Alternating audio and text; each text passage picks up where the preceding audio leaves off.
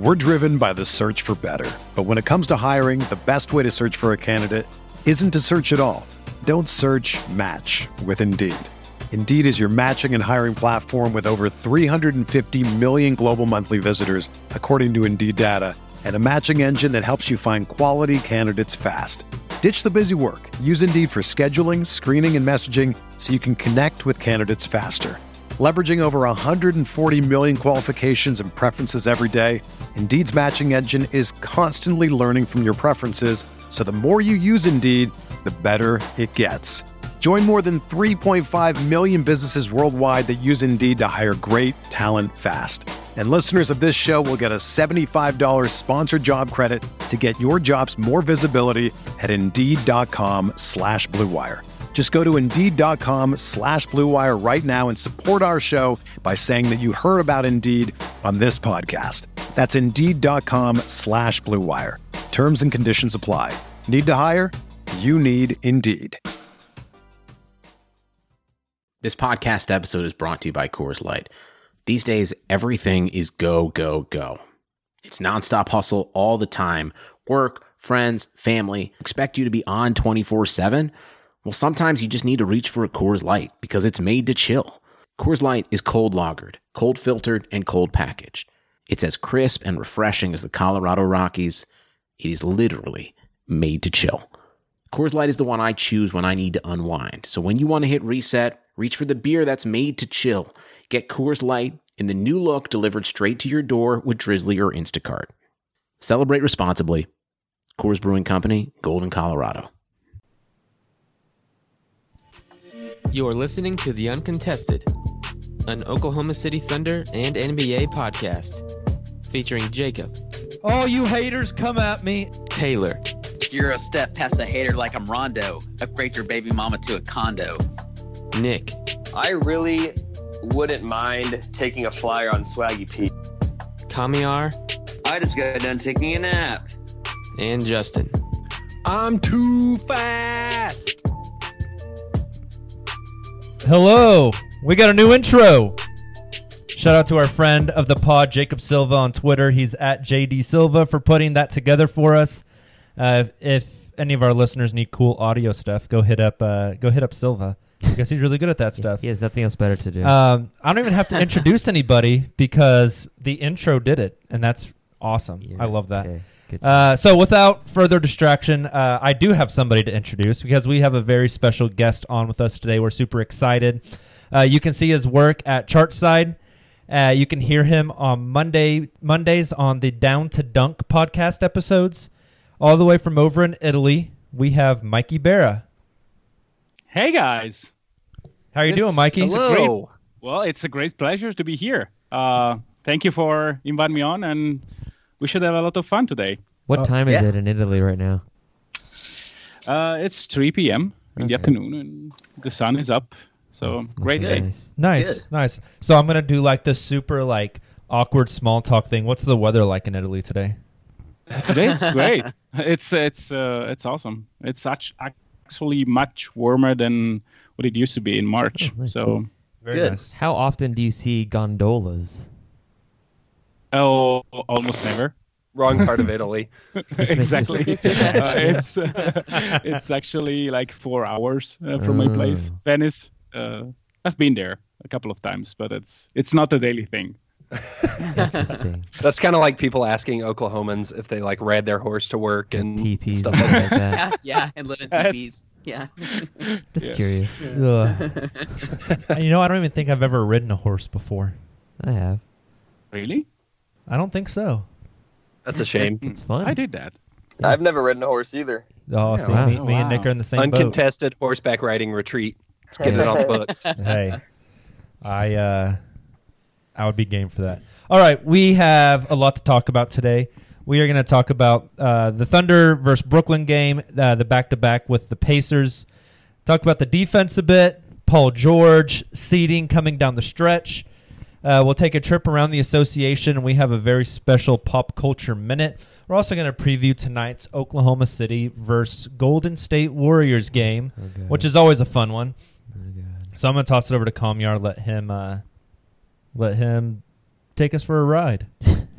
Okay. All right, guys. So Thunderbolts. So let's talk about the Thunder beating the Brooklyn Nets as OKC was down early, and it looked like another horrid night, especially at home, with Spencer Dinwiddie completely cutting up every part of OKC's defense, and they flipped the switch on Brooklyn, beating them 108-96, holding Brooklyn to like one of their lowest scoring outlets in a while, because they were on a 4 or 5 game win streak. So what are your guys' thoughts on the Thunder beating Brooklyn, especially with the defense coming in really handy, holding them to 96 points? I think it was one of those games where it really showed that Brooklyn doesn't really have that star power in which you can just, keep a lead or flip the switch, whatever it may be. D'Angelo Russell had a bad game, and I just think, our guys stepped up when they needed to, and it just one of those games where we beat them with star power. That's interesting you bring that up, Nick, because I actually was going to bring that up as well. Like, not only was the defense pretty solid, really for the entire game, but we really struggled offensively in the first half. And then I was even concerned. I think I was on Twitter. Mikey, you probably saw a lot of Thunder Twitter talking about how Paul George may be hurt. He was apparently putting heat on his opposite shoulder. I was concerned that he might actually be a little banged up, and then he just turned it on in the second half, and that really was kind of game changer for us. Yeah, I think that together with that, the way that Russ established himself on defense to start the third really changed the way that the other guys on the team play defense as well. Because, the first half, I think if you saw like the first 2-3 possessions of the game, you can already see it coming, the way the lead of Brooklyn, because they weren't engaged, they were a tad slow. And so when Russ goes in that way on defense, the team follows. And yeah, when you have a team like Brooklyn where you don't really have a guy that can put you into trouble, except for Dinwiddie, who is good but not great. I think a team like OKC, when they play together on defense, they can get the better of teams like that. Yeah, totally. I think that's a great point. And I thought too that Westbrook's offensive game in the third quarter was pretty fantastic as well. He seemed to be one of the only guys bringing energy in the first half. The Thunder were kind of struggling, and he was, typical Russ, but it was almost like there were times where it was like a little bit of bad energy, like when Russell gets too fired up and his motor's running a little too high and he maybe makes some mistakes. But in the third quarter, it was kind of like a microcosm of what you want to see from Russ and kind of where we've seen his game evolving to this season, which is like controlled chaos, I think is kind of a good way to think about it. And his passing was very different from the first half to the second. I thought that he was contagious in terms of the way he gave the ball to Terrence, for example. And again, when he is able to pair his passing game with his defense, and to be fair, he shot the ball perfectly. When you get Russ shooting that, I'm not against the 3-point shooting. I may be one of the few, but I don't hate it, especially if it comes instead of some mid-range shot. And so when he has it like that, and it brings it, again, passing defense, and he has the touch from outside, this team is a tough out. So I mentioned Paul George the first half, kind of being concerned that that he may be a little banged up. I almost kind of felt the same way about Steven. I felt he kind of had a slow first half against Brooklyn, and then you mentioned Russ and his passing and getting teammates engaged, and I thought he really started to look for Steven in the second half, and that kind of changed the tide for OKC as well.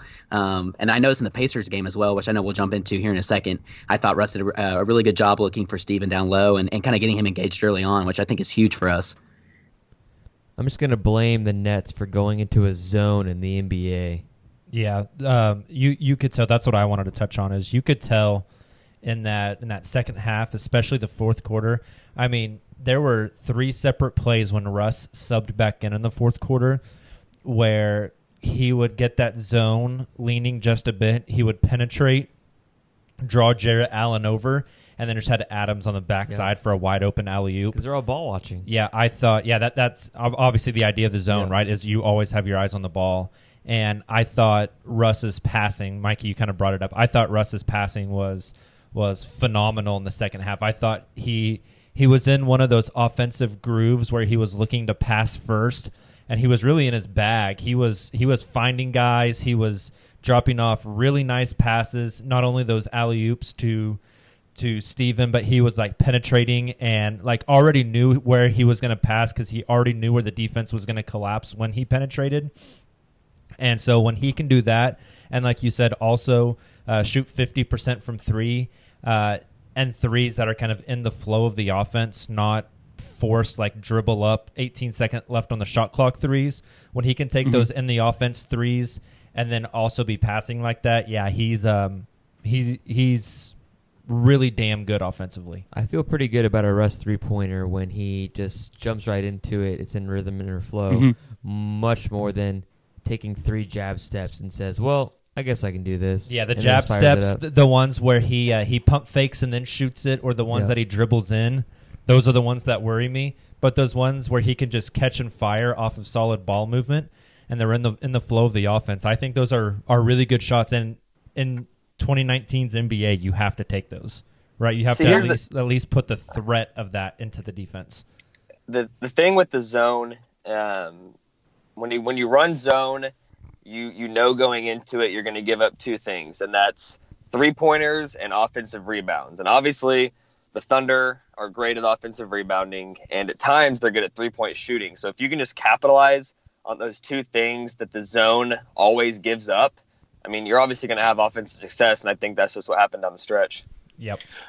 Yeah, the 2-3 zone has that issue, and I think that the 3-point shooting of Russ was crucial also because of that. If you play zone and you're able to sag off 3-4 feet, then Russ becomes much more guardable. Instead, especially in the second half of the game, the defense had to adjust a bit because Russ was having it.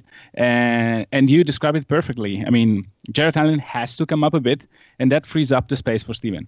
And the other way in which OKC attack the zone defense is the classic one. You use the eye post.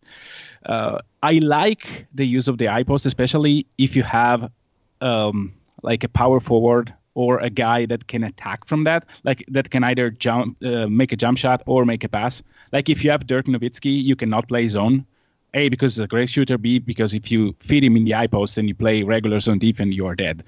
Against OKC, I don't think that kind of defense is bad, especially because Grant is not as reliable as a passer out of the eye post. But I think that against the net, he was not that bad. I mean, he had 1 or 2 passes in the corner. Then one time was Deontay Burton using the eye post, and it didn't end up.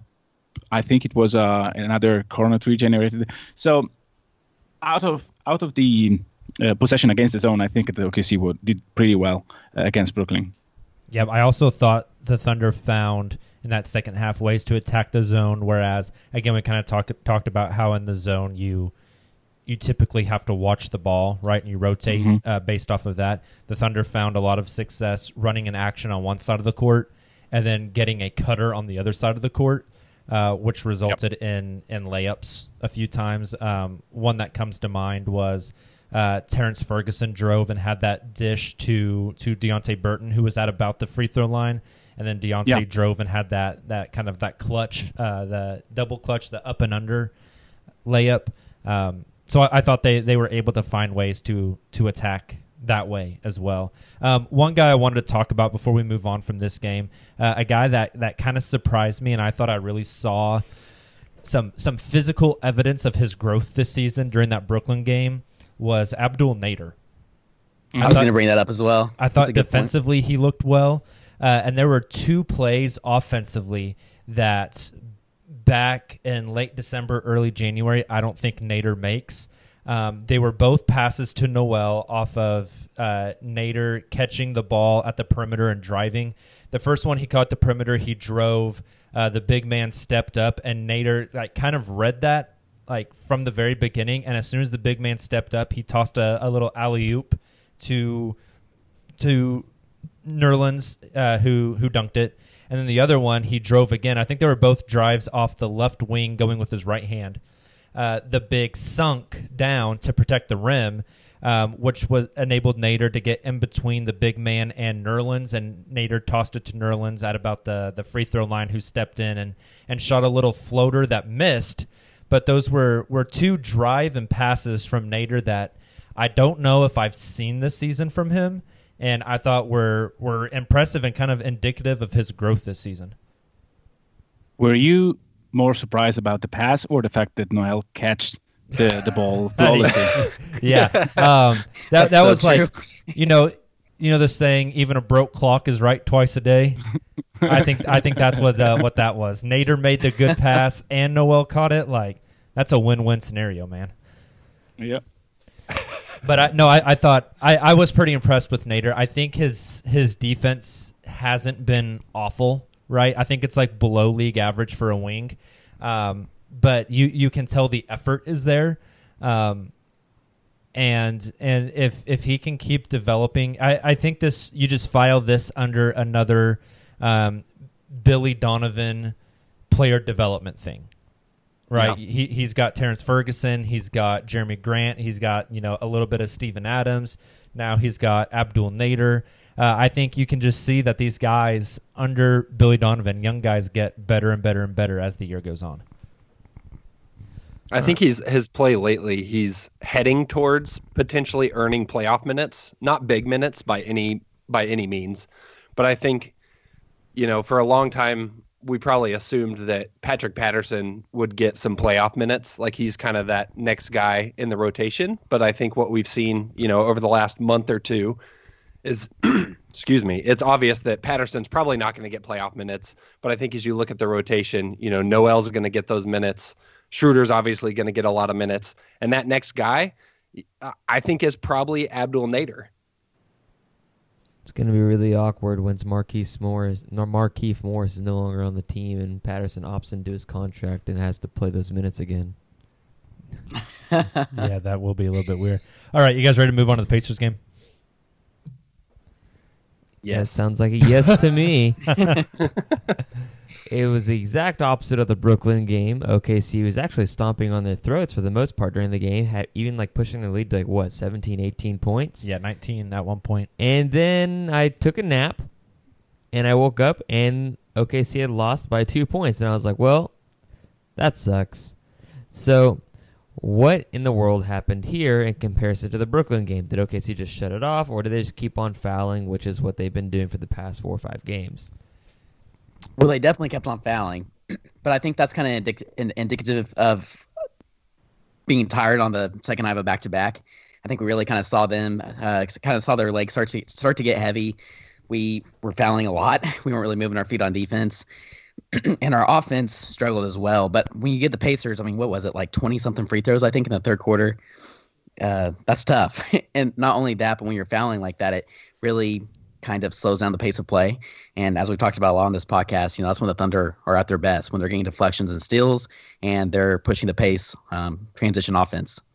And it felt like they were doing that a lot the first half. But yeah, second half felt like heavy legs, lots of fouling, took their foot off the gas a bit, and then Domantas Sabonis happened. And something that surprised me is on the second night of a back-to-back, like you mentioned, heavy legs, you're a little bit tired. Your shot naturally starts, falling a little bit short. And on the second night of a back-to-back, it's typically a little bit tougher to consistently hit threes. And the Thunder shot 46.7% from three in that game. And it surprisingly wasn't enough. Yep. I thought something else that was interesting was we still held the Pacers to 31.8% from three. So, and then also just, they only shot, I think, 45%, which isn't, obviously that's a pretty decent number, but they still only shot 45% from the field overall. So I thought the defense was pretty solid up until really just that third quarter when we started fouling, getting tired. Yeah, definitely. So, Mikey, I know you just recently finished watching the replay of this game. What are your thoughts? Well, the fouling was big. Not just the fouling on Domas, but I thought there were some silly fouls, like unnecessary fouls. Like one that comes to my mind was one that Schroeder made on Bogdanovic. He was I think 20 feet from the basket. He's back to the basket, and he just fouled him, like for no reason. Like you can try to defend a post up. He wasn't even getting the ball at the time of the foul. So there were some careless foul in the bonus, like with the game on the line, and yeah, that was big. The other thing was, I think that Billy left. This is the only thing that I think I can blame on Billy, was to leave Terrence Ferguson to the bench up until the last possession, I think, or the last two possessions. I think that you have to play him like a little bit more in the fourth quarter. Like, he has 5 fouls. Who cares? I mean, the worst thing that can happen, he made is 6, and you play Dennis the rest of the way. But you have at least to try, because with Ferguson on the court, the defense is different. And down the line, I think that when you need defense and you need a little bit more of size, especially against a guy like Wes Matthews, you need to play guys like that. I think that like all that third quarter issues were concentrated in 2 minutes. Like, up until the minutes number 8 or 9, the offense was still working. They were up 15, and then they just stopped for too many possessions. But it was like a 2-minute thing. I think that if OKC doesn't get caught in that and ends up the quarter, say, plus 12, plus 13, the game is over. And instead, Corey Joseph made that 3, and the game is completely changed the momentum. I completely agree. So why do you think Billy left Ferguson out? Because I've been thinking a little bit about why he decided to run with Dennis Schroeder down the stretch. Besides, like what you said, Ferguson has 5 fouls. Why do you think he elected Schroeder over Ferguson in that situation? One reason is that when Billy sees that the offense is not working, he tries to put as many ball handlers as he can in the game. And OKC scored just 18 points in the fourth. And so he probably thought, well, if I leave another creator on the floor, and Ferg has been better at that, but is not clearly at the level of Dennis Schroeder in terms of creation for himself and for others. I think that this is why Billy leans to Schroeder in those minutes, and I don't think it's a good choice when you have a team that has size, because then he struggles, and so putting a guy that is 6'6" or 6'7" like Terrence can give you an edge. I totally agree. I thought it was interesting that they didn't bring Ferg back in. I thought, the Thunder slid Russ over to guard Wes Matthews down the stretch there and let Dennis Schroeder guard the ball. I thought, worst case scenario, you could even leave that matchup and just put Ferguson on Darren Collison and let him fight over those screens and at least give him that extra length to bother Darren Collison. But it was kind of the perfect storm for the Pacers to win this game. Like, Paul George steps out of bounds, then Paul George steals an entry pass and then gives it right back, and then Steven Adams plays phenomenal defense on the switch with Bogdanovic at the end of the game there, contests him to where Bogdanovic almost airballed that jumper, and I think for the first time in a long time, I saw a guard get a rebound over Russell Westbrook and get a tip in for the game. But it was kind of just like everything that had to go right for the Pacers in those final 2 minutes kind of went right, it felt like. Including a couple missed calls. I don't know if you guys saw the last 2-minute report, which always just drives me nuts. But they talked about a missed call and an incorrect call down the stretch that both went in the Pacers' favor. Yeah, that the Miles Turner screen. Miles screen. Yep, Paul George. Yeah, yep. It felt like George really, really wanted that call and kind of exaggerated the contact whenever he got hit with that screen. I don't know if that was just me that thought that, but it was pretty evident that Paul George wanted the call on that screen and didn't get it. But I don't like looking at the end of the game and saying like this one play is the reason they lost. When the game is 48 minutes. I don't think you can pinpoint something in like the final 30 seconds. Like, totally. If the Thunder just don't foul, and this isn't a complaint against the officials because the Thunder were clearly committing fouls. If the Thunder just don't foul as much in the third quarter, they're probably fine, right? If the Thunder stop jumping on pump fakes by Domantas Sabonis, the Thunder probably win this game. And so I think that's the frustrating part about it, is that this game was very, very much in hand. And it was just like you could, once it started to spiral out of control, I felt like you could just kind of see the wheels coming off. It was just, you just knew like this isn't going to end well. So I know we're trying to move along here, but I feel like it wouldn't be right to not touch on this with Miky. Miky, you want to talk a little bit on Sabonis and his development? I know you've been really high on him ever since the Thunder drafted him, and I really think it's really interesting to see his development, particularly with the Pacers, and to kind of be able to see what Presti saw in him originally when he drafted him and moved up in the draft to get Sabonis.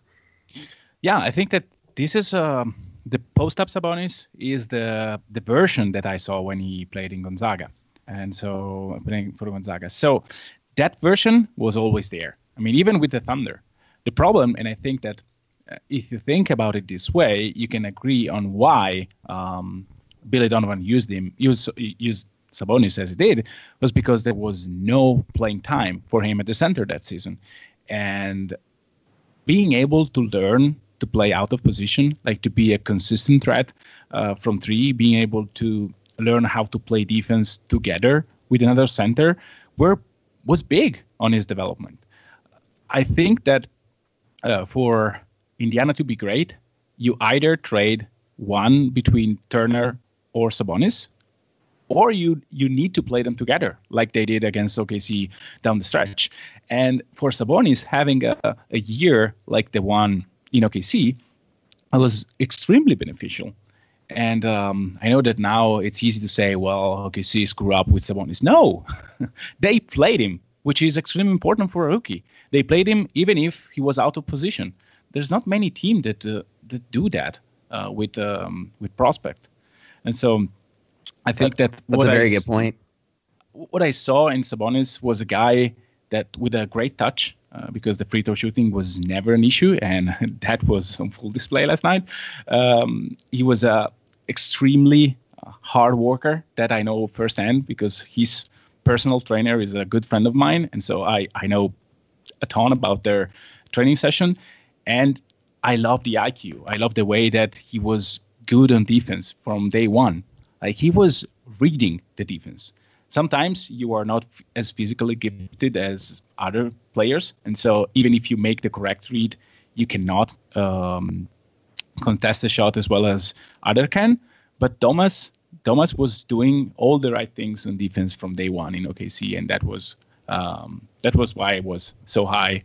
And I'm really glad that he's showing what he can do on offense in Indiana.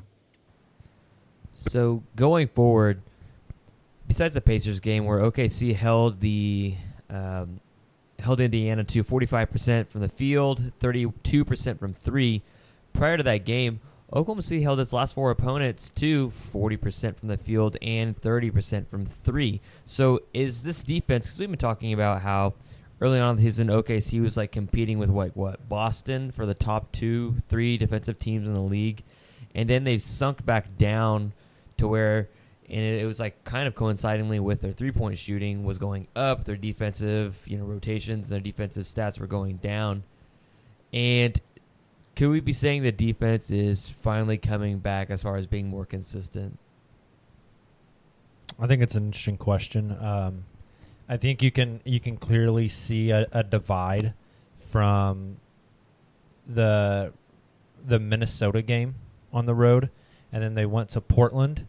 I think since that Portland game, even though Portland and LA, they fouled a lot, I think since that Portland game, you can clearly see that the defense has been better, and I think a lot of that is just effort at the point of attack and rotations, really. I don't know. What do you guys think?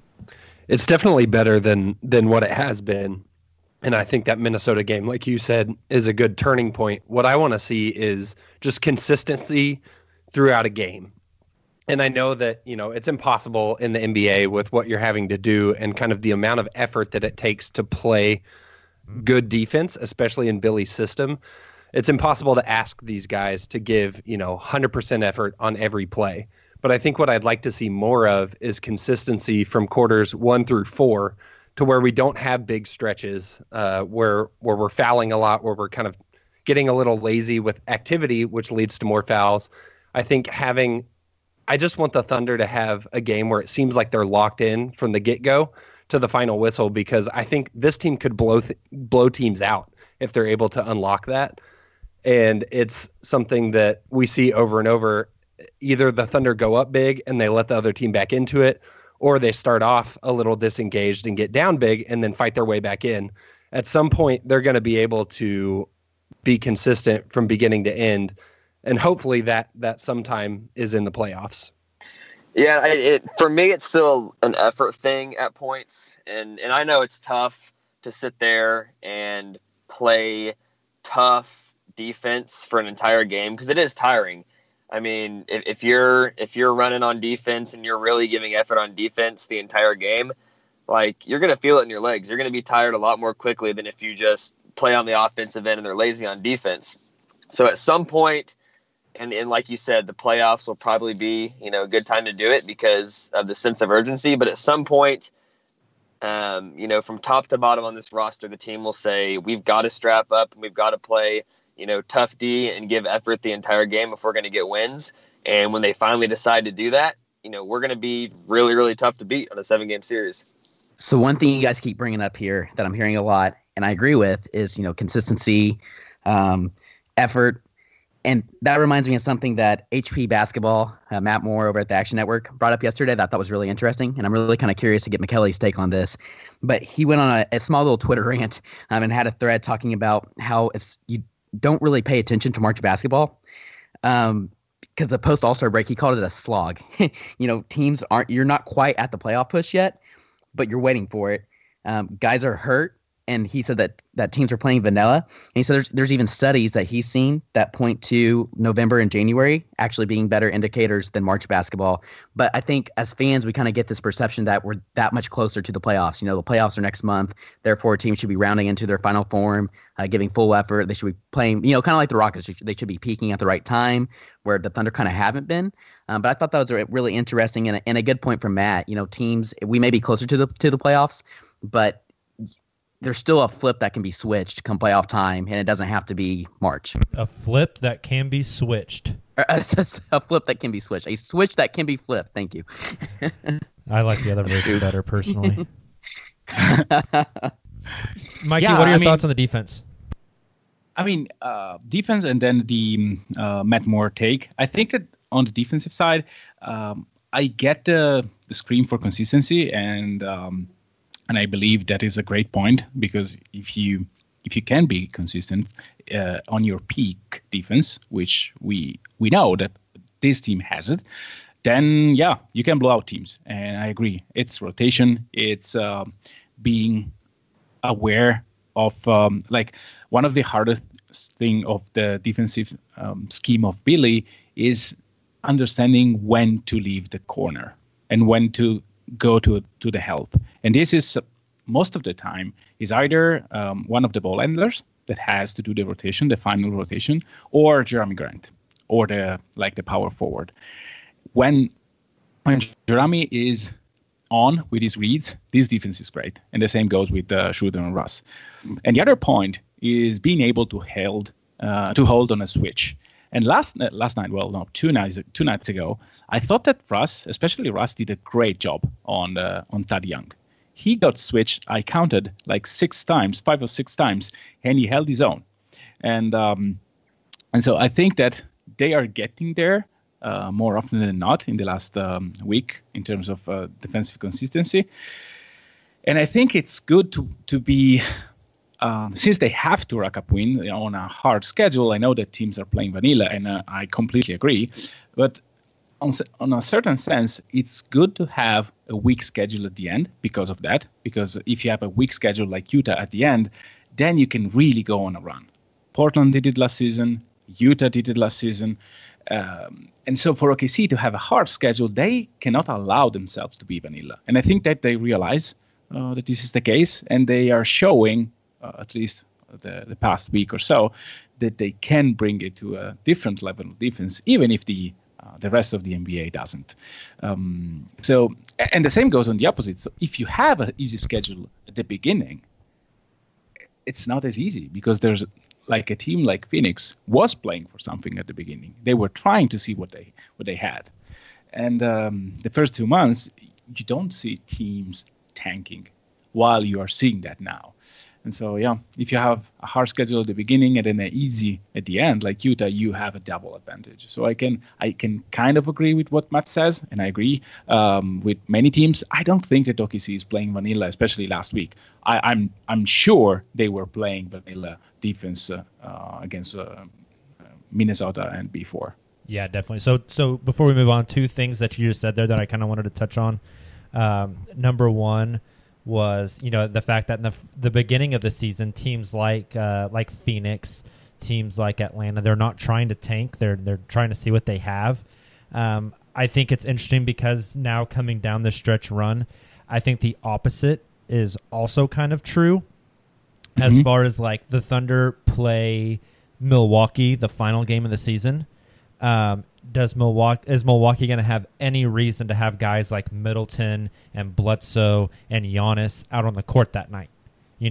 So even though the Thunder schedule, by opponents' wins and losses is good, and it's like a really difficult schedule. Games like that, I think, are interesting because that might end up actually being a much easier game than it should be because Milwaukee might not play anybody. The last game, yes, I completely agree. Yep. But Toronto is not that behind. So Milwaukee can be okay of leaving the last 2 or 3 games of the season, but it's just those 3 games. Yeah, exactly. So, exactly. The last week of the season, I completely agree. But we get Houston, which I don't think they will let the game on. I feel like that game's going to be seeding purposes. That's going to be a really fun game in Oklahoma City because it definitely will have seeding implications. Kind of like a playoff preview in a way. Yeah. 2 playoff teams. The other thing that Miky, that you just said that I wanted to bring up, with the exception of Ben Simmons, is there any guard in the NBA that you trust getting switched onto a big in the post more than Russell Westbrook? That's a good question. I think that there are plenty that I trust. Like Russ is good. When engaged, Russ is good. But so is James Harden for weird reasons. Yeah, that's true. This is the only part of his defense that is really above average, the post defense. Another one is Wes Matthews. He's kind of good against switches. He was great when he was healthy. And there are surely many of others. But yeah, Russ is good. Russ is up there with the best in terms of when he wants to do that. He can be good on switches because he's a freak physically. So yeah, I feel like Russ feeds off that physicality of post defense. I feel like he almost takes, perimeter defense is more about foot speed and fighting over screens, whereas post defense is a lot more like being physical. And I think we've seen throughout his career that Russ just he really thrives off of physicality, and so I think that's fun to watch is whenever he gets switched onto a guy like Thad Young, because he just wants to outmuscle him. He just wants to prove that he's stronger. And so it kind of becomes a fun game within the game almost. And so speaking of Russ, I mean, since the All-Star break, because the entire year, right, people have been talking about Russ and now, wow, he looks really bad. And, oh, man, Russ is aging. It's his knees already. And then people are just completely ignoring that. He's had PRP injections. He's had multiple ankle things. And all of a sudden, All-Star break comes along, and Russ is suddenly averaging nearly 30 points, 48% from the field, and about 38% from 3. He's also averaging those 10 rebounds and almost 8 assists per game to really make sure he gets that triple-double for the third year in a row. So what do we think about Russ finally rounding into form, and is it finally shutting the haters up besides the ones in Utah? That Utah stuff's a mess. Yeah. I think it's simple as he's found the shot. You know, when the shot is falling for Russ, he becomes much, much, much more dangerous. He's found his shot, and I feel like, I don't have stats in front of me, I can't back this up, but I feel like early on in the season, for a long stretch, Russ was struggling to finish when he got to the rim, and I feel like he's back to that nearly automatic he'll finish whenever he gets to the rim. And I think those two things are absolutely massive. If Russ can play at this level and PG can kind of round back into form from before the shoulder injury, I don't think anybody wants to play this team in the playoffs.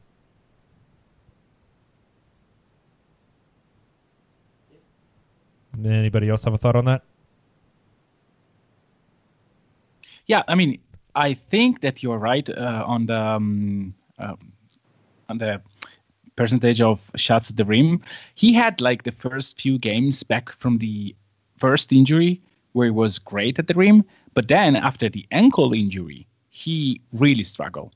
I was trying to search for stats, but it's hard to do while talking, and so I might screw up. So I will not do it.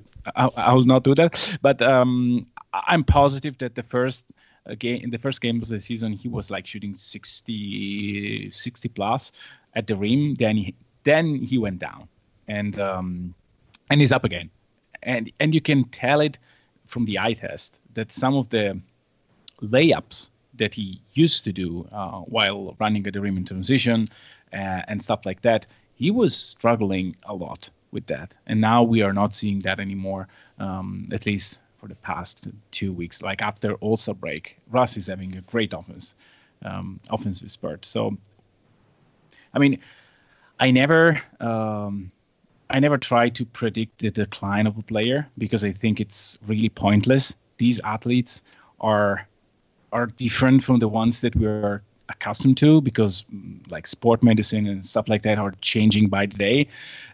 And it's pointless to say like they sign a contract for 5 years, so it will be bad because Russ will decline. Or even in the early part of the season when Chris Paul was having issues on staying on the court, I even said like if this is the version of Chris Paul, they have to be in trouble. But you never know. And comes February, Chris Paul is back at playing at a very high level.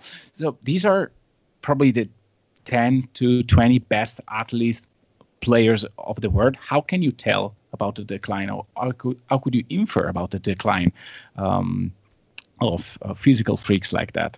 Exactly. And with how they take care of their bodies now, with like modern sports science, you always hear like LeBron spends like over $1 million a year on his body, and that's why he's been able. I mean, it always blows my mind that LeBron and Carmelo Anthony are the same age, because I'm not sure if Melo can touch the net anymore, where LeBron's still getting his head above the rim for dunks. Did you guys see that picture that he posted? He had that dunk. I think it was against who was it? I don't know, but anyways, it was like of him, one of his first couple seasons in the league, basically doing the same exact dunk that he did here a couple nights ago, and it was almost identical. Like, it was incredible. It was up on his Instagram. But you're right, his athletic ability and how he's been able to maintain his body is just next to none. I'm sure for LeBron, part of it's just insane genetics.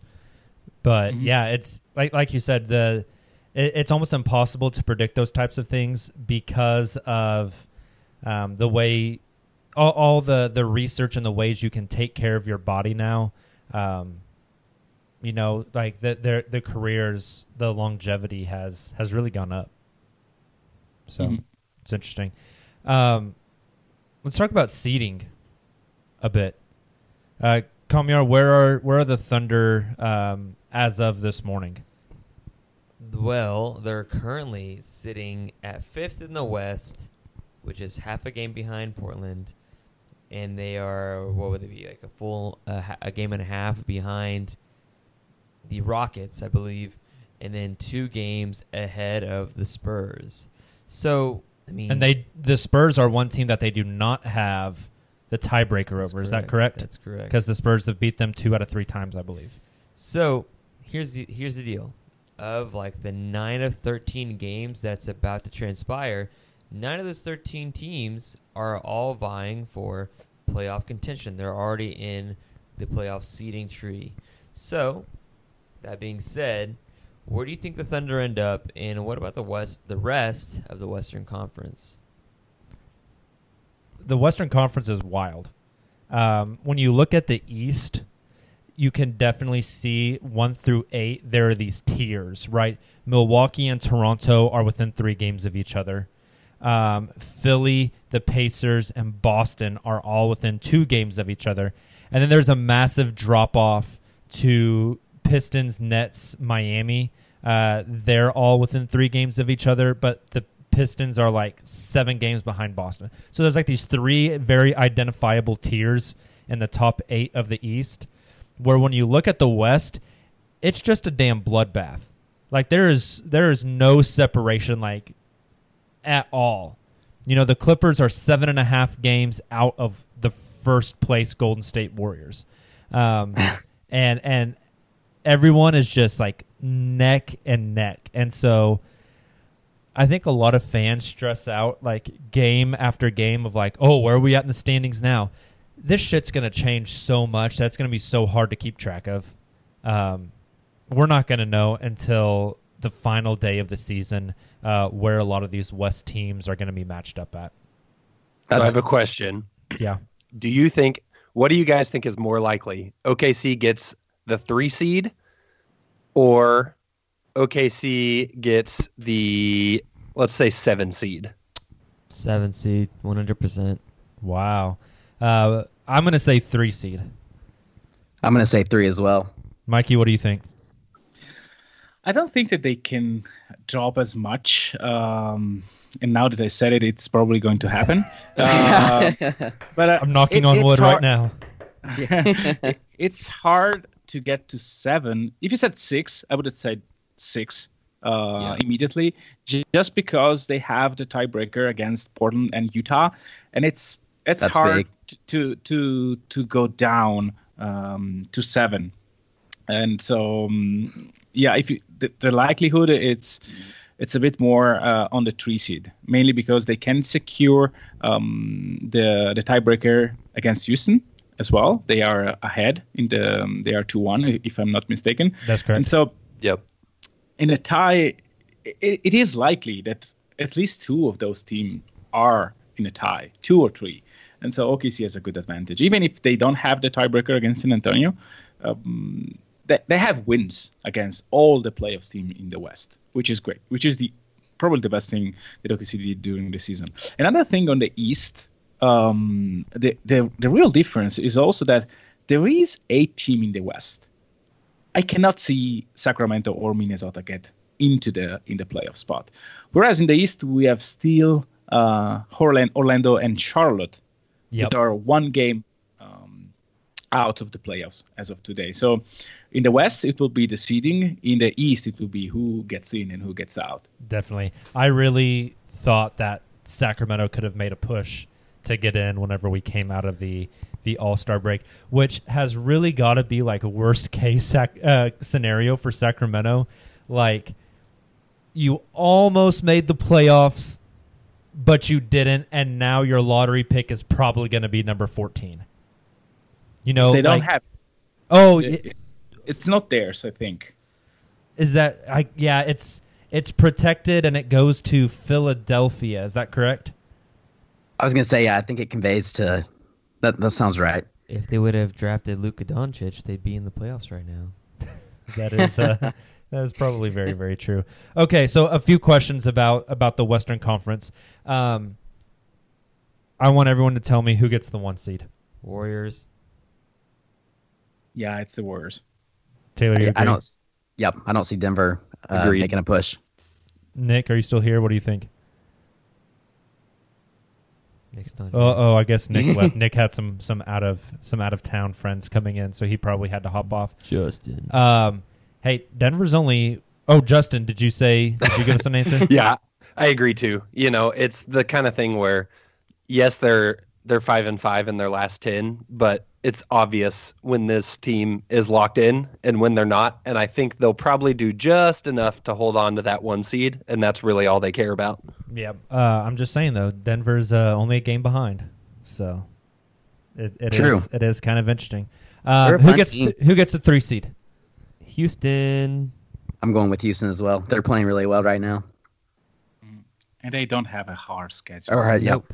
In the season. I think I said this the other day. 3 of their 13 games are against teams that are in playoff contention, so it's not exactly a tough sledding ahead for them.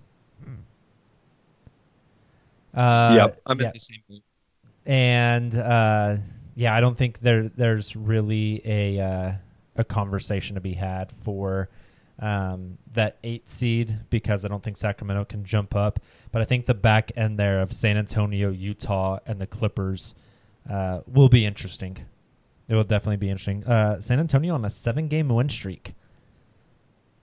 It's pretty that's surprising. Yeah, they were 33-29. Now they're 40-29. So that's a pretty big jump. They're just a team that you can never count out with Popovich. Yeah. It was kind of like they've been the forgotten team all season, but then all of a sudden you look at the standings now and it's like, oh yeah, they're right in the thick of things again. Here they are. They don't have an easy schedule. They have Portland, Golden State, at Houston, at Boston, and they have Denver, and they have that's about it. So they have 6 really hard games. Yeah. And then nothing. I've been really impressed with Derek White. I thought he'd be a decent NBA player, but I didn't think he would be this. He's been playing really well, and he's kind of rounding into form here. I feel like here over this last stretch, he's been really impressive and critical for them. I like Forbes too. I think he's been playing pretty well, and he kind of reminds me of like a young Danny Green. Kind of like developing to that 3-and-D type player. Would Derek White be nearly as good if he was anywhere besides San Antonio? I would say yes. I mean, I was really high on him. San Antonio is a good place for him, don't get me wrong. And I'm not saying that in 30 teams out of 30, he would have been developed that way. But he was a guy in college that could do a bunch of things with the ball in his hand. Very good mechanics in terms of shooting and quick release. And he's smart. He's really smart. He's a guy that screens, that sets screens, even if he's a point guard. And so, I mean, those kind of guys, if healthy, they usually make it in the league. And so I was kind of too high on him during the draft process. As of today, I would not draft him instead of Terrence Ferguson. And last year, I thought the opposite. So, but yeah, I mean, I was really high, and I think that there is a decent chance that he develops even elsewhere. Yeah, he's also got some good size as well for a point guard. 6'4". So yeah. I do think we've talked about it. Not every team's development staff is the same, and it certainly makes a difference. You see a guy like Jeremy Grant and the strides that he took with the Thunder versus what was happening in Philadelphia. And I think that Derek White would definitely be good elsewhere, but whether he'd be as good now or as good as he could be, I think is probably not the case, because the Spurs they're so good at developing guys and kind of getting the most out of what they have. Oh yeah, I agree. With that, I agree. So not only is Russ kind of rounding into form to what he did to what he looks like when he, not what he looked like when he had his MVP, but definitely he's certainly serviceable. And another person that's kind of rounding back into form, which he has done all year, is PG. He looked like the MVP candidate for like a large part of the year, and then all of a sudden he has the shoulder stuff. Some people want to say it's a torn rotator cuff, but it's not confirmed by anybody. And then he, of course, has like a 5-game stretch where it's not doing so hot. And then over the last couple of games, he's really looked like himself. And like just the other night on Thursday, he had his 735.5 rebound, 5 assist game. And there's only one other.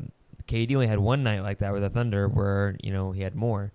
So it's just Is Paul George rounding back into form to what he needs to be for him and Russ to have a successful playoff run? I think if I don't think his defense ever took a drop after the shoulder injury. Whenever he got back, I thought his defense was its typical self, and it was offensively where he was struggling. But the past couple of games, we've seen the shot kind of start to return. We've seen him get a little bit more comfortable from that 3-point line, and that is exactly what they need. And so, yeah, I think he's finding his groove again. He's finding the shooting touch again, and that is exactly what he needs, because I think everything else from his game has remained consistent. Shooting is the most inconsistent thing in basketball, and if he can get that going again, he's perfectly fine. I agree. And another thing, actually kind of Nick was in charge of our account for the Pacers game, and I was kind of tweeting back and forth with him a little bit, and he was, talking about Russ and PG both kind of getting it going at the same time. And one thing that we've talked a lot about, just Thunder Twitter and different Thunder podcasts in general have talked about, now that Russ finally has it going post All-Star break. Yeah, they've got to find a way to be able to get Russ and PG both going at the same time. And I thought in that Pacers game, particularly that first half, like Russ had finally kind of found equilibrium between finding his shot, shooting. We talked about Russ, and distributing really well. Meanwhile, Paul George still had it going, and then it turns out that maybe we needed Russ to score a little more. So I'm really curious to kind of see, and also like at the end of the game, I felt like Russ was really trying to defer to PG, and rightfully so. But honestly, it may not have been the right choice at that time. We saw, they were smothering PG. It led to a couple deflections. It led to a turnover or two. And, maybe in that situation, it was better for Russ to take over. So I'm really kind of curious to watch them moving forward here during this last stretch of the season, these last couple games, and kind of see how they find that equilibrium and how they can kind of feed off each other. Because we really, when they're both playing at such a high level and are able to play off each other, this team's going to be really dangerous. Yeah, I think that it's good for us to defer. I know that it didn't work, but we know that Russ can take over. He doesn't. Yeah. He doesn't forget how to do so. So it's good that he tried to have PG being the hero in Indiana. It didn't work. Doesn't matter. It doesn't really matter. And I think for PG, seeing Russ defer to him, even if he was having a good night, Russ, shooting-wise, I think it's important. It's more important than get a win on the road in March. Another point that I want to make on PG, it's the following. I was looking to the defense that Wes Matthews was doing on PG, and more often than not, Wes had to leave a little bit of room for PG to prevent his driving. Because we know that this season PG is driving way more and it's way more efficient. And when you have a sore shoulder, it bothers with your shot, but it bothers also through the contact. Yeah. Like these guys are massive. Like if you have to make room for yourself with your shoulder, and that shoulder is not responding or it's hurting, that prevents you to be as effective. And so, yeah, the shooting was off, but also the driving was off for that reason. And so it is normal. I mean, your body hurts whenever you're doing anything on the court. And so I wasn't really worried about him getting back to form whenever the injury was past. My issue was, what I was worried of was if that injury was serious enough to bother him more. And it doesn't seem the case, but we need to see. The fact that he was able to do such a great offensive performance on a back-to-back is actually a good sign. Yeah, I think you bring up a great point too about. I wonder how much of the just kind of the pain and the injuries he's had in his shoulder from driving into the lane has kind of led to his frustration with the officiating lately. He's been very vocal about it. He got a hefty fine tossed his way for his post-game comments. But I feel like, if he's feeling pain and he's getting all that contact when he tries to drive in and he doesn't feel like he's getting the whistle enough, that's going to lead to some obvious frustration because, he's taking a physical toll for that. It's not just that he's not getting free throws. It's that he's getting beat up and he kind of wants, he wants his retribution a little bit. Yeah. Yeah, I agree. Definitely. And as someone who's gone through shoulder issues before, I can definitely attest to that. Really, it's not just the motion of the shoulder. It's bumping into people, like driving in the lane and stuff. Just the contact on the shoulder itself makes it really sore as well. So I could definitely see where that could be a little bit of an issue as well. But if Paul George can get back offensively to where he's been all season, he'll be fine. So, let's talk about something that isn't fine. That's a good segue. That was good. Comir's good at this. Oklahoma City, they finally get their endorsement, and many of us have thought, all right, it's going to be probably one of two. For me personally, I thought it was going to be Love's, but I definitely thought, and I think a lot of people agree, it was going to be either an energy company like Sandridge or something, or you've got Sonic, which is headquarters, is literally right down the road, or that was never going to happen. Love's Travel Stop. So yeah, the Sonic wouldn't make any sense because that would just proverbially piss off the Sonic's fans. It'd be funny though, up there in the Pacific Northwest. So Sonic's probably out the door. Mikey, I know that you came to Oklahoma City last year. Did you ever eat Sonic? No. Did you ever? No, probably a good choice, buddy. I was going to say there's. No, the only places that I visit, because I was there like for 2.5 days. Yeah. Were Republic with the man Katz and his apartment. So like we spent like a ton of time working. Then I was in the building for 2 nights. So no. Hey, Republic's is pretty good though. It is pretty good. Yeah, I do like Republic's. It's better than Sonic. Yeah. Yeah. Trust me, you didn't miss out anything not eating at Sonic. Yeah. They don't even have a restaurant. You sit in your car and eat it. Yeah. It's garbage. Cheap bastards. They're tater tots, though. Yeah, their tater tots are pretty good. Yep. They don't have good ice cream, though. True.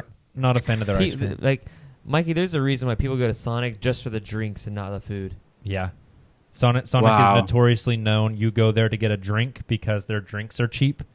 Not like alcoholic drinks. It's like cherry limeades and stuff. Yeah, you get like a cherry limeade or a Coke with some vanilla in it. Yeah. Stuff like that.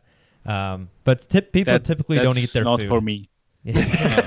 And we totally just ruined any chance of getting a sponsorship by Sonic for the podcast.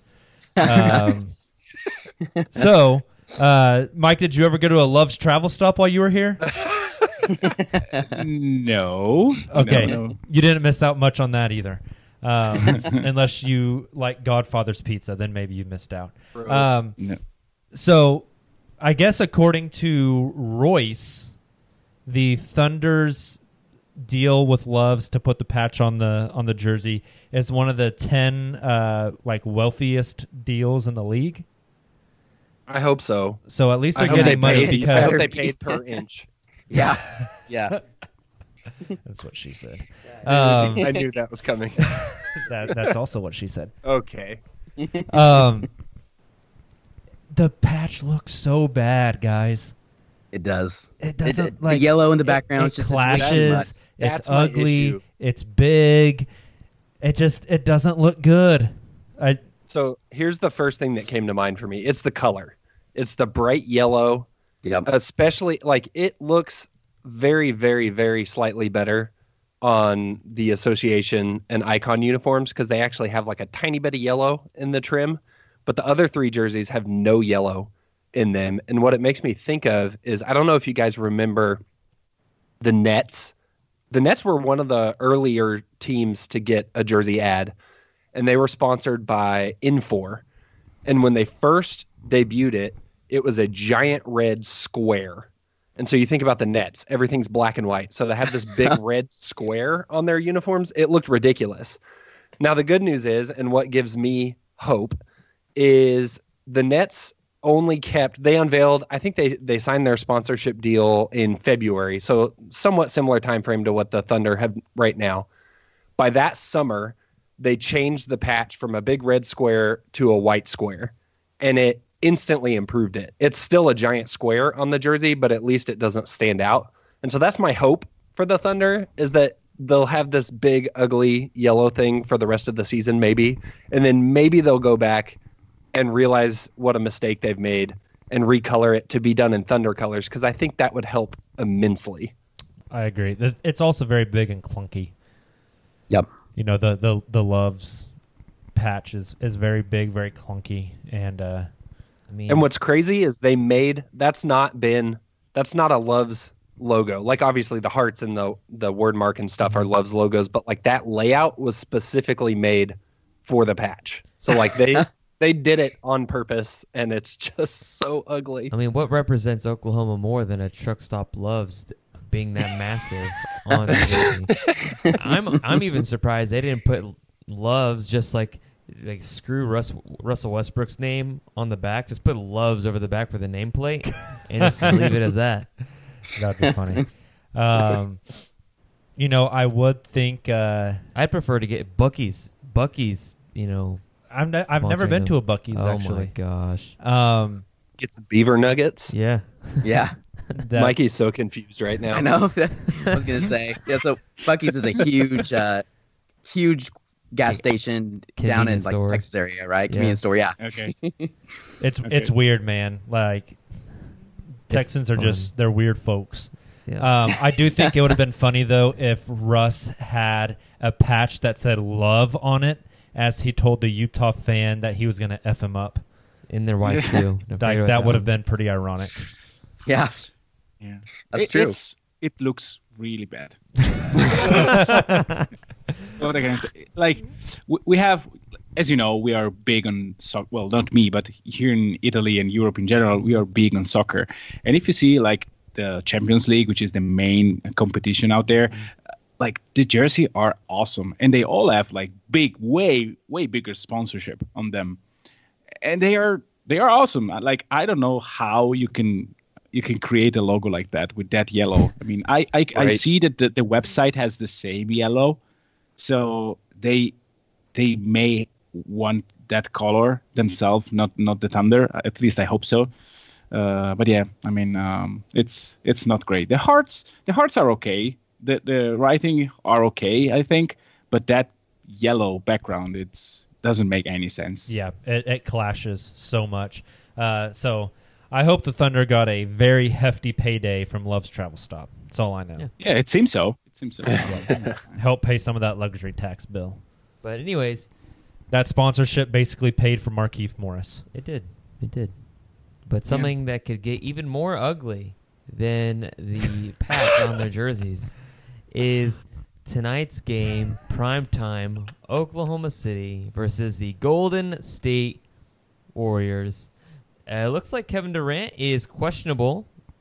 Steve Kerr yesterday on the radio. Kevin Durant's always been a questionable person. Oh, that's true. Steve Kerr said yesterday on the radio that it was not likely that Kevin Durant would suit up for the Warriors. That being said, because he's going to suit up for the Thunder. What do the Thunder have to do to win this game? Mikey, let's start with you. What do you think if you had to make like your Michael Cage keys to the game for tonight? What do the Thunder have to do to pull out a victory? First, I'm slightly offended about the No, I'm kidding. Michael is getting the Michael better. Cage thing. Yeah. Hey, you know what I'm going to say, partner? That's nasty. He's improving slowly, but yeah. So keys of the game. I think that the first one is how you play the pick and roll coverage. The whole point of OKC not dropping the big is to be able to be effective against Golden State, and because when you bring the big high on the pick and roll, you want to prevent the pull-up tree. And it worked against Portland. It did against the Jazz. But to be able to do that against Golden State is a totally another story. Even with Houston, it actually worked. But it's easier because in the corner, you have a guy like P.J. Tucker, which is great from the corner, but it's still P.J. Tucker. With the Warriors, they base the entire offense on shooters that can space the floor, and on the fact that they have two, if not three, of the best shooters of the game. So to be able to run consistent play of pick and roll defense throughout the game would be important. The second is Steven Adams able to be a mismatch against Golden State? Can he be effective against Boogie Cousins, who is not himself yet? So that to me is important, because if Steven can be a factor, not just in from a scoring perspective, but even a rebound perspective. Golden State is not always a great rebounding team, and so Steven can be big on that. And the third point, let's see, is PG going to overpower KD in case he plays? In one of the matchups, he really destroyed KD, and if he can do that, I think that OKC has a legit chance to play a great game tonight. I think you hit the nail on the head there. I think it's going to be pretty interesting. I don't have stats in front of me. I know for a long stretch this season, Draymond Green has not shot the ball well at all. Mm-hmm. And so I think if Jeremy Grant can sag off of Draymond a bit and defend, I'll defend Boogie. Defend more the passing lanes, I think that'll be huge. Also, you touched on the fact that the pick and roll defense where the big comes up high to prevent the guard from getting the corner and getting downhill, or the pull up three. Obviously, the detriment of that is that, and the Thunder see this a lot against Portland, is that the offensive big rolls free down the lane, and then it becomes the job of the backside to rotate. And so when guys like Jeremy Grant rotate to the big rolling down the lane, it leaves the corner open. And so there has to be a second rotation and a third rotation. Like you said, Golden State has some elite shooters. So I think also those rotations have to be very, very crisp in order for the defense to be effective. Really any night, but especially against a team like Golden State that with one or two passes against that rotation can find a wide open Klay Thompson. They have to have the rotations down very, very crisp if they want to prevent Golden State from getting into a rhythm and doing what they like to do. And I don't have numbers in front of me. I just saw this here a couple days ago on Twitter, but I guess Steph is actually going through a little bit of a shooting slump right now, which is interesting, which means he's inevitably going to erupt for 40-plus points against us tonight. But I thought that was interesting. I think he's only shooting 30-something% from three post-All-Star break. I might be making that up, but I can check that. How awful is that? Yeah. Steph's shooting slumps are 38% from three. It's it's average. Yeah, his shooting slump is a slightly above average percentage league-wide. He is shooting 36.6% after All-Star. Okay, yeah. On 13 attempts. God. Wow. Yeah, how awful is that? Your point guard shooting 37% from three. Golden State. And Green is at 30.4. Wow. That's actually a little bit better than what I because I think for the season he's not good. Yeah, it's 24. God dang, that is not good at all. So it'll be interesting. So who are the key players in this matchup tonight against the Warriors? I know that I mentioned Steven, but now that I give it a deep thought, I think that Terrence Ferguson being able to stay on the court for 30 minutes plus would be the key tonight.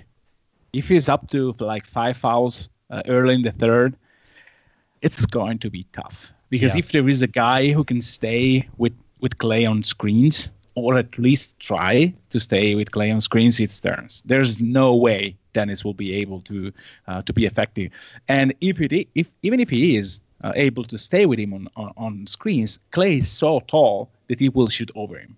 Yep. So exactly. Terrence will be extremely important. I think maybe not a player, but I think the two benches will be incredibly significant, especially if Kevin Durant doesn't play tonight. I think Golden State, once you get to their bench, they have a lot of not great players. And so, for instance, Golden State will probably throw out Jerebko at the 4. I think guys like Markieff Morris can probably have their way with him. So I think the Thunder bench will play a big role tonight. I think the Thunder bench outscoring Golden State bench and doing that pretty significantly could also be a pretty big factor in this game. I think a couple of big players would be Terrence Ferguson, Dennis Schroeder, but also Jeremy Grant. Those are the guys I'm going with because I think Grant can have a big game. Schroeder he's got to score more than 10 points. And then because if Schroeder doesn't score the ball, he doesn't do a whole lot else on the court to make an impact. And then Terrence Ferguson, if he can hit a couple threes and, like Miky said, just defend Klay without fouling, that would be huge because, I mean, who's on Golden State's bench besides Iguodala, who's getting kind of up there in age, and then so I haven't watched a whole lot of Golden State, but they don't even play Sean Livingston much anymore, do they? Yeah. They play Quinn Cook more often, I feel like. Yeah, they play a lot of Quinn Cook. They play a lot of Iguodala. I guess against Houston, he did have Sean Livingston did have 18 minutes, which was the most off the bench. But I think you're right for the most part. They pretty much have gone with Cook. He had 12, so they have Cook. They have Iguodala. They have Jonas Jerebko. And then some guys that I don't really know about. Yeah. Oh, they have Jordan Bell. Yeah. Bell and Looney, basically. Kevin. I feel like when you look back at the last time these two teams met, I think you hit the nail on the head when you were talking about the bench unit. It's when those guys that aren't, consistently good players, when they play well, it makes Golden State hard to beat because that's probably one of their biggest weaknesses is their depth. So when the depth shows up, it makes them a tough out, and so the Thunder bench is going to have to play well to prevent guys like Jerebko and Looney from having big games. And then I totally agree on Terrence Ferguson as well. You look back, go all the way back to the first matchup, really early in the season, which is when everyone was trying to run Terrence Ferguson out of town. He was not playing well. I thought the Golden State game was one of the few games where he actually played well. I thought he had good defense on Klay Thompson, and that was probably one of the only bright spots in the first, few games of the season for the Thunder where Terrence Ferguson actually played well. So I think, the opportunity's there for him against Klay Thompson to continue to come out and have another big game. That worries me a little bit too because, as we know, Terrence sometimes has trouble like going around screens. That's kind of when he starts to get into foul trouble. And Klay is so crafty and so good at coming off those screens for a wide open shot. That's something that worries me. Klay takes like 4 dribbles a game. What are you talking about? Yeah. Well, no, coming off screens, getting open like for off ball screens. Off ball screens. Okay. Yeah. Yeah. Sorry, no, not driving to the rim. He doesn't do that. They're illegal screens if they're set by Draymond, but the league can't see it. That's true. Agreed. Okay, can I make a little trivia about Golden State? And you have to guess. Let's do it. Can you guess how many players are above 500 points for the Warriors? Oh, wow. Above 500 points for the season. Okay, for the season. Huh. Oh boy. Let's all give a number and then Miky will give us the answer. I'm gonna say 2. Wow. I'm going to say 4. I was going to 3. Well, I don't want to repeat anyone, so I'll say 5. Okay. How many is it? It's 3. It's 3. Kevin Durant, Klay Thompson, and Steph Curry. Wow. Huh. I wasn't sure if it would be Steph or Kevin because they had missed time, so I just said 2. That's true. That's interesting. That is crazy. That is insane. Yeah. And the closest is Kevin Looney at 400. Oh, wow. Draymond's not even the closest? 359. Yeah. Oh, my gosh. That's not surprising. Yeah, as a comparison, like OKC has 5. That is... Who's OKC's 5? Russ, Paul, Schroeder, Jeremy, Adams, and Jeremy? Yes, with Terrence at 405 being the 6th. Wow. Okay, that's more than I thought for Terrence even. Yeah. Huh. Yeah, that's pretty good. That's weird. Weird. Yeah, it is weird. Yeah, it's probably being like Boogie over the last games is scoring a bit, but yeah, I mean they are extremely top heavy in terms of scoring. Definitely, and that's what I don't want to get us too off track here, but that's why I think if Kevin Durant does leave this summer, leave the Warriors, they don't have cap space, they don't have depth, and so they'll still be really good because they'll still have guys like Steph Curry and Klay Thompson and Boogie Cousins probably leaves. So it becomes a very interesting dynamic there because they are definitely built top heavy. They're not built even throughout the roster. So it kind of becomes fascinating. I wouldn't be so sure that Dre stays. I'm kind of sure about Klay for weird reasons because I don't think that Golden State flinches a second about giving Klay whatever kind of money he wants. Yeah. With Dre, I don't know. Like, do you want to give Draymond 30 plus millions? Yeah, and the fact that he just signed with Clutch Sports, I think, is not something that the Golden State front office is overly excited about. Yeah. If you sign with Clutch, I think you're going to get your money. Yeah. And so, I definitely think that's interesting. I can't remember. Maybe it was Andrew Schlecht who brought it up on a recent, maybe it was a Down to Dunk or a Dream Team. But when Serge Ibaka was going into the final year of his deal, the Thunder flipped him for younger pieces to try to build around. I wonder if that's maybe in the cards for Golden State this summer. Going into Draymond Green's last year, can they flip him for something to try to build out some of that depth? Who are they going to flip him for? Who wants a Draymond Green? Like, is Draymond Green as skilled as Serge Ibaka? I think that he can be great for certain teams, not for every team. I would trade. Let me see the contract. Yeah, he has like a full season at 18 millions. I think I would try, especially if KD leaves. Yeah. If he doesn't, no, you play it out. There's no point. But but if he doesn't, but if he leaves, then it really is an opportunity to send him out because the contract isn't bad, and you can find a team like Phoenix who wants toughness, who wants a guy that can teach defense to Ayton. And say, well, let's see how it works with him here, and they can pay him because they don't have huge money except for Devin Booker. So I can see them go to that route and try to get assets for him. Yeah, it's definitely interesting. It's I think Golden State has a very fascinating summer ahead of them. Oh yeah. So Oklahoma City, Golden State Warriors tonight. Who gets the W in Chesapeake Energy? Taylor, let's start with you. Oh, I'm going to the game, so I'm just going to be biased and say OKC. But really, I think the Thunder are really going to be fired up for this one. They're going to come out and play maybe the most complete game we've seen in a while. Meanwhile, Golden State's really kind of been struggling, both from a chemistry standpoint and just kind of consistency, like we talked about, effort. They're obviously going to show up tonight because it's a big game for them, just like they did against Houston earlier this week, but I like our chances. Justin? I'm also going to say the Thunder. We're so biased. I love it. It's true. 3 games ago, I said the Thunder would go 2-1 this week, and the loss would be against the Pacers. That's true. That's so fair. I'm sticking to it. Okay, well, I'm going to say Russ is very, very excited for this game. Who knows why? I don't know why Russ would be excited for this game. And I could see him getting out of control pretty quickly. And so I'm going to say OKC, let's say Kevin Durant does play or doesn't even play. I don't know. Regardless, I think OKC loses in a close one. Okay, Mikey, what do you got? Do I have to do this? I'm going to jinx it. So okay, then choose Golden State.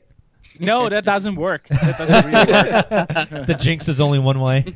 Yeah. Whatever I say, it's probably going to be bad for OKC. So I would say, let's see this. If KD plays, OKC wins. Oh, nice. I like it. I like that too. Interesting. Okay, well, let's move on. We got one more thing left before we get out of here, and that is we have a special pop culture minute. We haven't talked much about the Game of Thrones trailer since it came out. What was that, like a week and a half ago now? Yep. About a week ago. So we're not going to talk about the trailer, though. Instead, what we're going to do, especially since we have Miky on the pod today, is we are going to make a starting 5 basketball team. Each position has to be accounted for out of Game of Thrones characters, and then we're also going to choose a 6th man. So 6 total players that are actually Game of Thrones characters that we want to put on the court. We don't want to spend too long on this, but basically what I'm going to do is I'll name a position. We'll go around and everyone tell me who your choice is as a Game of Thrones character for that position. Miky, I'm going to start with you. Which Game of Thrones character are you putting as your point guard? I'm putting Daenerys Targaryen because I think she's a good manipulator of others. She has dragons. I'm not sure. Can she bring dragons to the floor? Yeah. Are they included? Hell, I mean, yes. we don't have rules, so I'm going to say yes. Okay. And I think she gets the better of the other players around her, and she can even being bossy with other players. So I think she's good at point guard. Yeah, quality leadership. Kamiar, who's your point guard? Brandon Stark. Because he can see the plays before they happen. See it all. Yeah, there you go. Oh, that's my coach. In front of him. Oh, that's what I was good. thinking. Ron being a good coach. Yeah. Taylor, who's your point guard? I went with kind of a similar answer to Daenerys, but I went Jon Snow because even though he's short, he's strong, quick, battle-tested. He's a proven leader, and spoiler alert, he has good genes. Oh, okay, very good. Justin, who's your point guard? I'm going with Arya Stark. I think her footwork is unparalleled. I kind of see her as like the Kyrie Irving comparison, so I think she'd be a tough one to guard. Yeah, I went with Arya Stark as well, also because she is a certified killer. People do not want to go up against her. Okay, Miky, who's your shooting guard? You spoiled basically my shooting guard with Arya. She's so skilled. They really want shooting guard with shooting and with skill all over the place. I think Arya is good, and she's even deceptive, and so I think she's a good player at the shooting guard spot. Maybe a tad undersized, but I would trust her skills. Very good. Kamiar, who's your shooting guard? Well, I'll just go by the wings. I'll talk about my shooting guard and the small forward, and it'll be Jon and Daenerys because they're both Targaryens and they both have the ability to have dragons, which also have wings. So I'm gonna ride Jon and Daenerys on the wings of their dragons. Okay, very nice. Taylor? So I went with the Night King because that javelin throw in season 7, he obviously has unlimited range. Plus, he's really good at defense, as we've seen during his battles.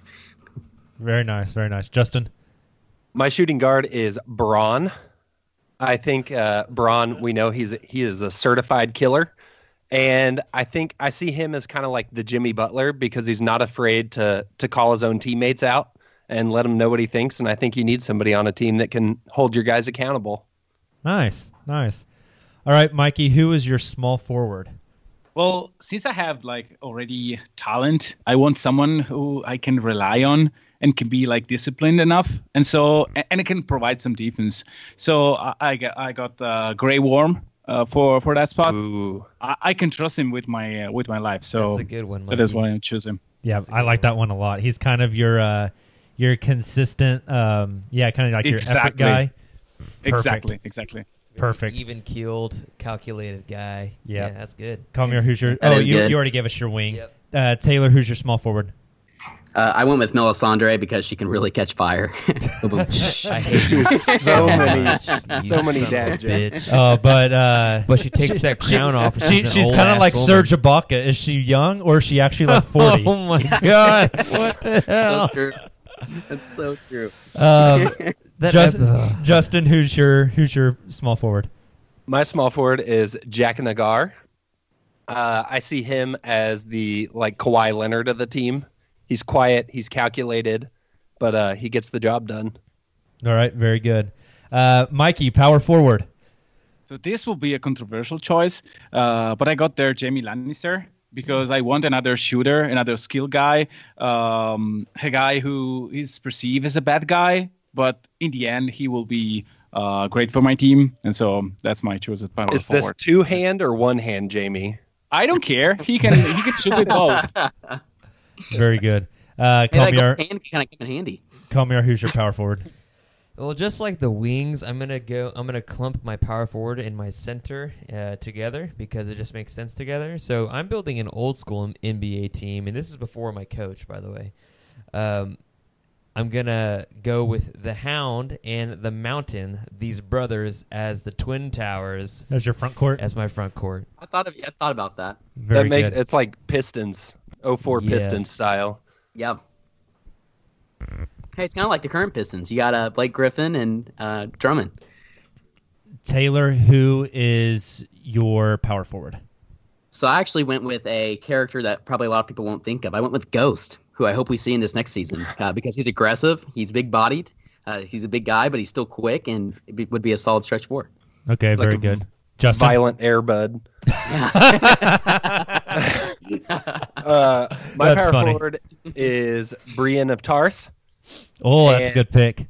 Yeah. My comparison here, she's going to be my Sabonis, not just because of the blonde hair, but big body. I think she's got a strong skill set, good footwork, good hands. I think she rounds this team out well. Very good. All right, center, Miky, who are you going with? Yeah, I was very torn on this one, but in the end, I choose Sandor Clegane. I mean, I just wanted the beast out there. He just have to destroy the other team, and so I was half and half behind him and Khal Drogo, but in the end, I went with the savage Sandor Clegane. Very good. Kalmir, who's yours?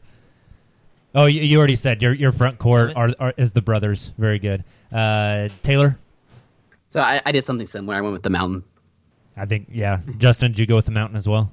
I did not. Oh. I'm going to pull a Kamiyar, and I'm going to give you my center and my sixth man at the same time. Okay. So for center, I'm going with Hodor. But I'm only going with Hodor. That's good. Because Bran is my sixth man. So Bran's going to be sitting on the bench, just warging into Hodor, making him a beast on the inside. That is incredible. That's really good. That's really good. I didn't even think of Khal Drogo as my center. So basically, I'm having Steven Adams as my center, which works out perfectly. Sixth man, Miky, who's your sixth man? So I think I'll go there with Jakinakar because since he can change shape and body, he can basically play for any of my spots. So that's he can perfect. Take whatever shape. That is. I love that. Call me our sixth man. My sixth man is the Night King because when everything else is dead, literally your starting lineup sucks, this guy can come in and drop 30 points like Lou Will or Spencer Dinwiddie and make everything right again. So sixth man is the Night King. Nice. Taylor? So I really like Hot Pie for this. No, I'm just kidding. Dude, I love Hot Pie. I do too. He's such a good character. I put Arya down because I feel like she's just so, like you guys said, she's so versatile that you really just need her on your team contributing in some form. You kind of see her being the Dennis Schroeder of my Game of Thrones team here. Justin? You got mine. It's Bran. Yeah, Bran. I don't know who my sixth man is. I didn't give it much thought. I'll tell you my coach if you'd like to hear it. Okay. We know Miky's coach is Bran. Who's your coach? My coach is Hodor, and he has to scream his name like Tom Thibodeau screams out things to his players. That's good. That's good. I like it. I think Danny or John would make a good coach as well. If Tywin Lannister was still alive, he'd be a good coach. Maybe Tyrion is my coach. Oh, there you go. I'd be on the bench with whores and wine. So hey, my coach is Davos. Hey, that's pretty good. That's pretty good. I'm a big Davos fan. Oh my gosh, I hate myself because I'm going blank. Tormund. I think Tormund is going to be my sixth man. Tormund, Giants Bane. I do enjoy Tormund quite a bit. All right, last Game of Thrones question. I'm throwing a random one at you before we all get out of here. First main big plot character to die in the final season. Kamiar. Cersei Lannister, 100%. Okay, Taylor. Oh, if we're going major characters, I'm going to say Jaime. Wow. Okay, Justin. Sansa. That's an interesting one. Miky, who's the first person to die in season 8? Season 8. 8. With my heart full of sadness, I think it will be Arya, and I will throw my remote to the TV. Yeah, yes. So true. I'll have to buy a new television if Arya dies because Arya is my favorite character. I'm going to say... Mine as well. I don't think he's a plot character, but I think the first one to die is going to be a tag team of Grey Worm and Missandei. Okay, yes, yeah. If we're not doing main characters, I'm with you. You don't get to kiss in the trailer, and then live through the season. Exactly. The world just doesn't work like that. Or maybe Tormund. You mentioned Tormund and Tormund makes it to the end. Yeah, they're both running from the wall collapse. They're all running right now. Tormund makes it to the end. Don't tell me otherwise. I do love his character. He loves Brienne. Also, Bronn has to live, or I'll be very sad. All right, well, let's go ahead and get out of here because we've been podcasting for a while. I want to give a big thanks to Miky again. We really appreciate you coming on with us today, man. If you don't follow Miky already, he is on Twitter at Miky Berra. He always posts post-game, little post-game threads on Twitter where he talks about his thoughts, and they're one of my favorite things to look forward to after a Thunder game, win or loss, because they are great insight. So, Miky, thank you so much for joining us today. We really appreciate you. Well, thank you for all the nice things that you said, and it was really a pleasure for me to doing this, and so it's great. Awesome. We'll have to try to get you on again, maybe before the playoffs, and we can give a little playoff prediction podcast as well. We will be back with you guys again tonight, actually, after the Golden State game for a quick post-game pod, so make sure you are tuned in for that. I think that's all I got. You guys have a great weekend. Thunder up, and let's see what happens with this Golden State game. See you guys. Bye. Everyone is talking about magnesium. It's all you hear about. But why? What do we know about magnesium? Well, magnesium is the #1 mineral that 75% of Americans are deficient in. If you are a woman over 35, magnesium will help you rediscover balance, energy, and vitality. Magnesium supports more than 300 enzymatic reactions in your body, including those involved in hormonal balance. From functional medicine doctors to mental well-being and female hormone experts, we all know that magnesium is the one mineral to improve all aspects of well-being and health. But which one?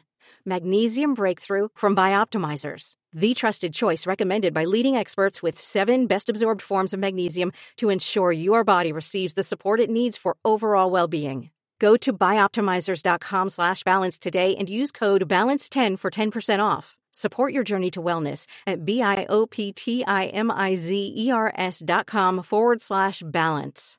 Magnesium Breakthrough from Bioptimizers, your foundation to optimal health and vitality.